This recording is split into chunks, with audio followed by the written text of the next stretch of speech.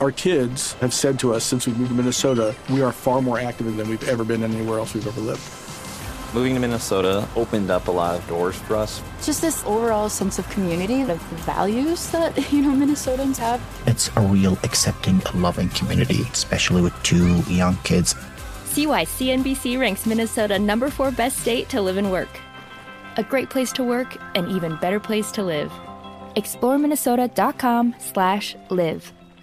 Hey, it's Will Friedle. And Sabrina Bryan. And we're the hosts of the new podcast, Magical Rewind. You may know us from some of your favorite childhood TV movies like My Date with the President's Daughter. And the Cheetah Girls movies. Together, we're sitting down to watch all the movies you grew up with and chat with some of your favorite stars and crew that made these iconic movies happen. So kick back, grab your popcorn, and join us. Listen to Magical Rewind on the iHeartRadio app, Apple Podcasts, or wherever you get your podcasts. Brought to you by State Farm. Like a good neighbor, State Farm is there. Thank you for traveling with Amex Platinum. To your right, you'll see oceanside relaxation at a fine hotel and resort property. When booked through Amex Travel, you can enjoy complimentary breakfast for 2 and 4 p.m. late checkout. That's the powerful backing of American Express. Terms apply. Learn more at americanexpress.com/withAmex. The volume.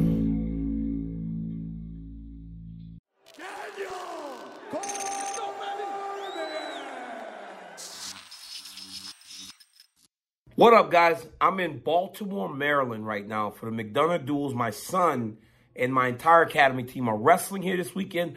But when I saw the news of UFC 287, I figured we got to chat. I mean, I'm up in the Airbnb right now. I'm hiding off in the room. Kids and parents are downstairs. They're playing Madden. But I got to get to the fight news. Holy shit. Adesanya Pereira rematch. But Gilbert Burns versus Jorge Masvidal has got me all jittery and excited because for a long time I've wanted to see that. And I've been calling for that. I've been calling for them and Jorge Masvidal to just take the fight because I feel like that's the thing that's going to get him closest back to where he wants to be, and that's fighting for championships. But before I get to that one in depth, let me touch on the main event. Two factors. Why is it happening now, and for what reason is it happening? One, obviously we all knew that it would be at Israel Adesanya's decision or discretion whether or not he would get a championship fight. From the moment he lost, I was saying and screaming from the rooftops, if anyone deserves an immediate rematch, it's Israel Adesanya because of what he had done in the middleweight division and honestly what he had done to start his UFC and mixed martial arts career. He deserved a rematch. And honestly, for Alex Pereira, it would seem to be the best matchup for him in terms of a first title defense. But it was quiet on that front. Like, no one had heard anything in regards to whether or not this rematch was going to happen. But then Jamal Hill won. And then Jamal Hill started saying things to Alex Pereira. And then Alex Pereira stared at Jamal Hill in the octagon. And then Alex Pereira started talking about Israel Adesanya and Robert Whittaker and everyone else. He became far too willing to go on to the next thing. So then 2 days later, his rematch with Adesanya is announced. So that leads me to the question. Is he starting to feel as though all the prospects of what was out there for Pereira too much that made him say it needs to be now? Because it essentially came out of nowhere that this rematch was happening. It's not like for 2 to 3 weeks we've been talking about whether or not Izzy and Pereira would rematch. It was in New York, and then everything kind of went dead. I mean, Chimaev was calling him out. Whittaker was calling him out. Everybody was calling him out, and there was no movement. But then the moment Jamal becomes the champ, it seems like that would be a matchup that Pereira would be glad to accept. Pereira starts talking about, hey, if Izzy doesn't want it, I'll fight Robert Whittaker. Bam. 2 days later, here's the rematch. Is that why this fight's happening now? Obviously, the UFC needs a big fight.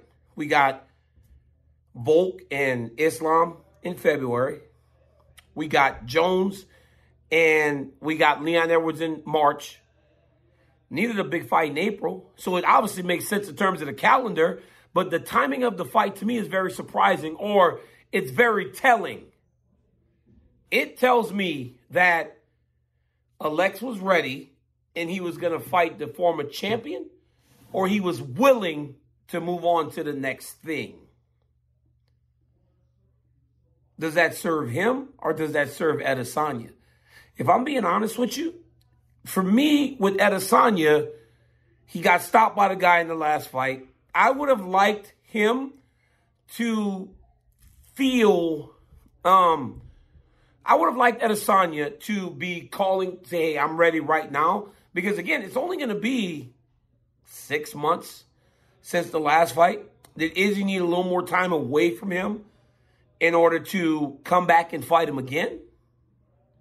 Is the ego of the fight why now? Or is it the fact that maybe he's worried that if Pereira fights someone else, he loses?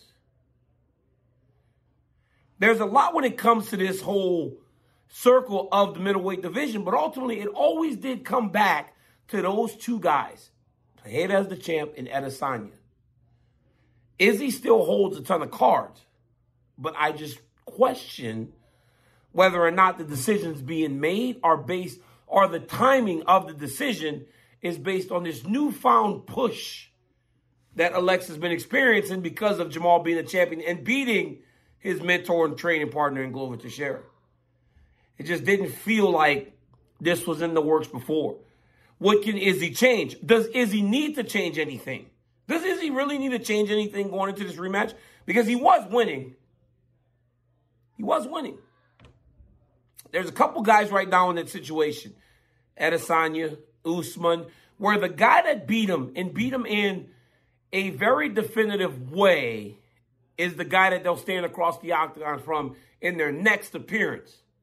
That in itself can be mental, because as fighters, you got to rebound and realize that this guy is not better. So sometimes you need to go and beat someone else for that to happen. Obviously, Adesanya and Usman don't feel that. And why would they? They were two of the most dominant champions the UFC have seen in a long time. For me, it's the timing. It's the timing. I want to get more into the timing of this decision. And I'll ask Izzy that the next time I talk to him. Like, what went into the timing? Was it Pereira getting all this love and his name getting called by so many different people, especially the new light heavyweight champion, knowing that the champion of light heavyweight, or the former champion in Yuri Prochazka, is not available? If Yuri was available, I don't know if Izzy needs to react as quickly, because you got to imagine Jamal's first title fight would be against Yuri. But him being out makes it possible that Alex may have gotten that opportunity. Masvidal versus Burns. I love that fight, guys. I've loved that fight from the moment those guys started chirping each other's name. And I felt on that night when Gilbert Burns beat Neil Magny in the way that he did, they would go back to Masvidal, because I'm telling you, it was supposed to be Masvidal Burns in Brazil. It was supposed to be those two in Brazil. And I'm telling you this from Gilbert Burns' mouth and from people inside the organization. It was hard for Masvidal to get or take this fight, when in reality, I've long said it's the best fight for him to get back to where he's trying to go in the short term. Because you beat Gilbert Burns and you're Jorge Masvidal with his star power, then you're right back in the mix. But you can't lose if you're Jorge. You got to win. You have got to get this one. Because for as bad as the decision losses to Kamaru Usman the first one, the knockout the second one, then the decision loss to Colby Covington, you lose to Gilbert Burns, now you've lost to 3 of the top 4 or 5 fighters in the world. I don't know if you come back from that at an advanced stage in fighting. Will his star power be hurt? I don't think so. I mean, people seem to love Jorge Masvidal. But this is a must-win situation for Game Bread. He's got to get it done. And if he does, he goes on a short list, especially with the timing of that fight, being a month after Usman and Leon Edwards' rematch.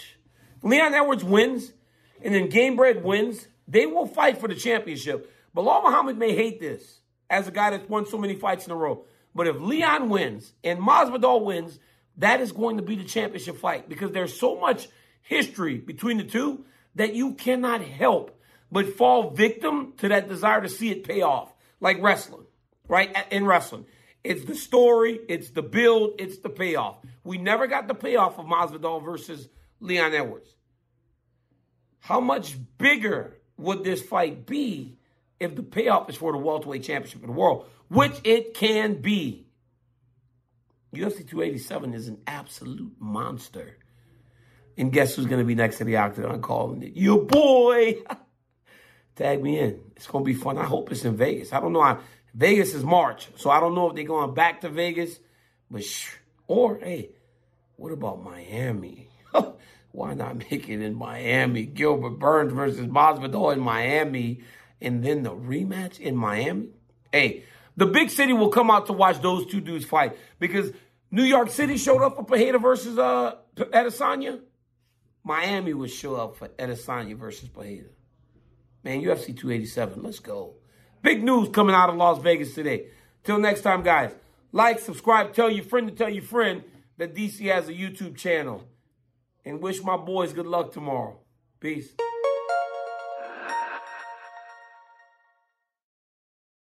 Our kids have said to us since we moved to Minnesota, we are far more active than we've ever been anywhere else we've ever lived. Moving to Minnesota opened up a lot of doors for us. Just this overall sense of community, of the values that, Minnesotans have. It's a real accepting, loving community, especially with two young kids. See why CNBC ranks Minnesota number 4 best state to live and work. A great place to work, an even better place to live. ExploreMinnesota.com/live. What's up, y'all? Janice Torres here. And I'm Austin Hankwitz. We're the hosts of Mind the Business, Small Business Success Stories, a podcast presented by iHeartRadio's Ruby Studios and Intuit QuickBooks. Join us as we speak with small business owners about the tools they use to turn their ideas into success. From finding that initial spark of entrepreneurship to organizing payments and invoices, we've got you covered. So follow and listen to Mind the Business, Small Business Success Stories on the iHeartRadio app or wherever you get your podcasts. Live Nation presents Concert Week. Now through May 14th, get $25 tickets to over 5,000 shows. That's up to 75% off a summer full of your favorite artists like 21 Savage, Alanis Morissette, Cage the Elephant, Celeste Barber, Dierks Bentley, Fade, Hootie and the Blowfish, Janet Jackson, Kidz Bop Kids, Meghan Trainor, Peso Pluma, Sarah McLachlan. Get tickets to more than 5,000 summer shows for just $25. Until now through May 14th. Visit LiveNation.com/Concert Week to learn more and plan your summer with Sean Paul, Sum 41, 30 Seconds to Mars, and Two Door Cinema Club.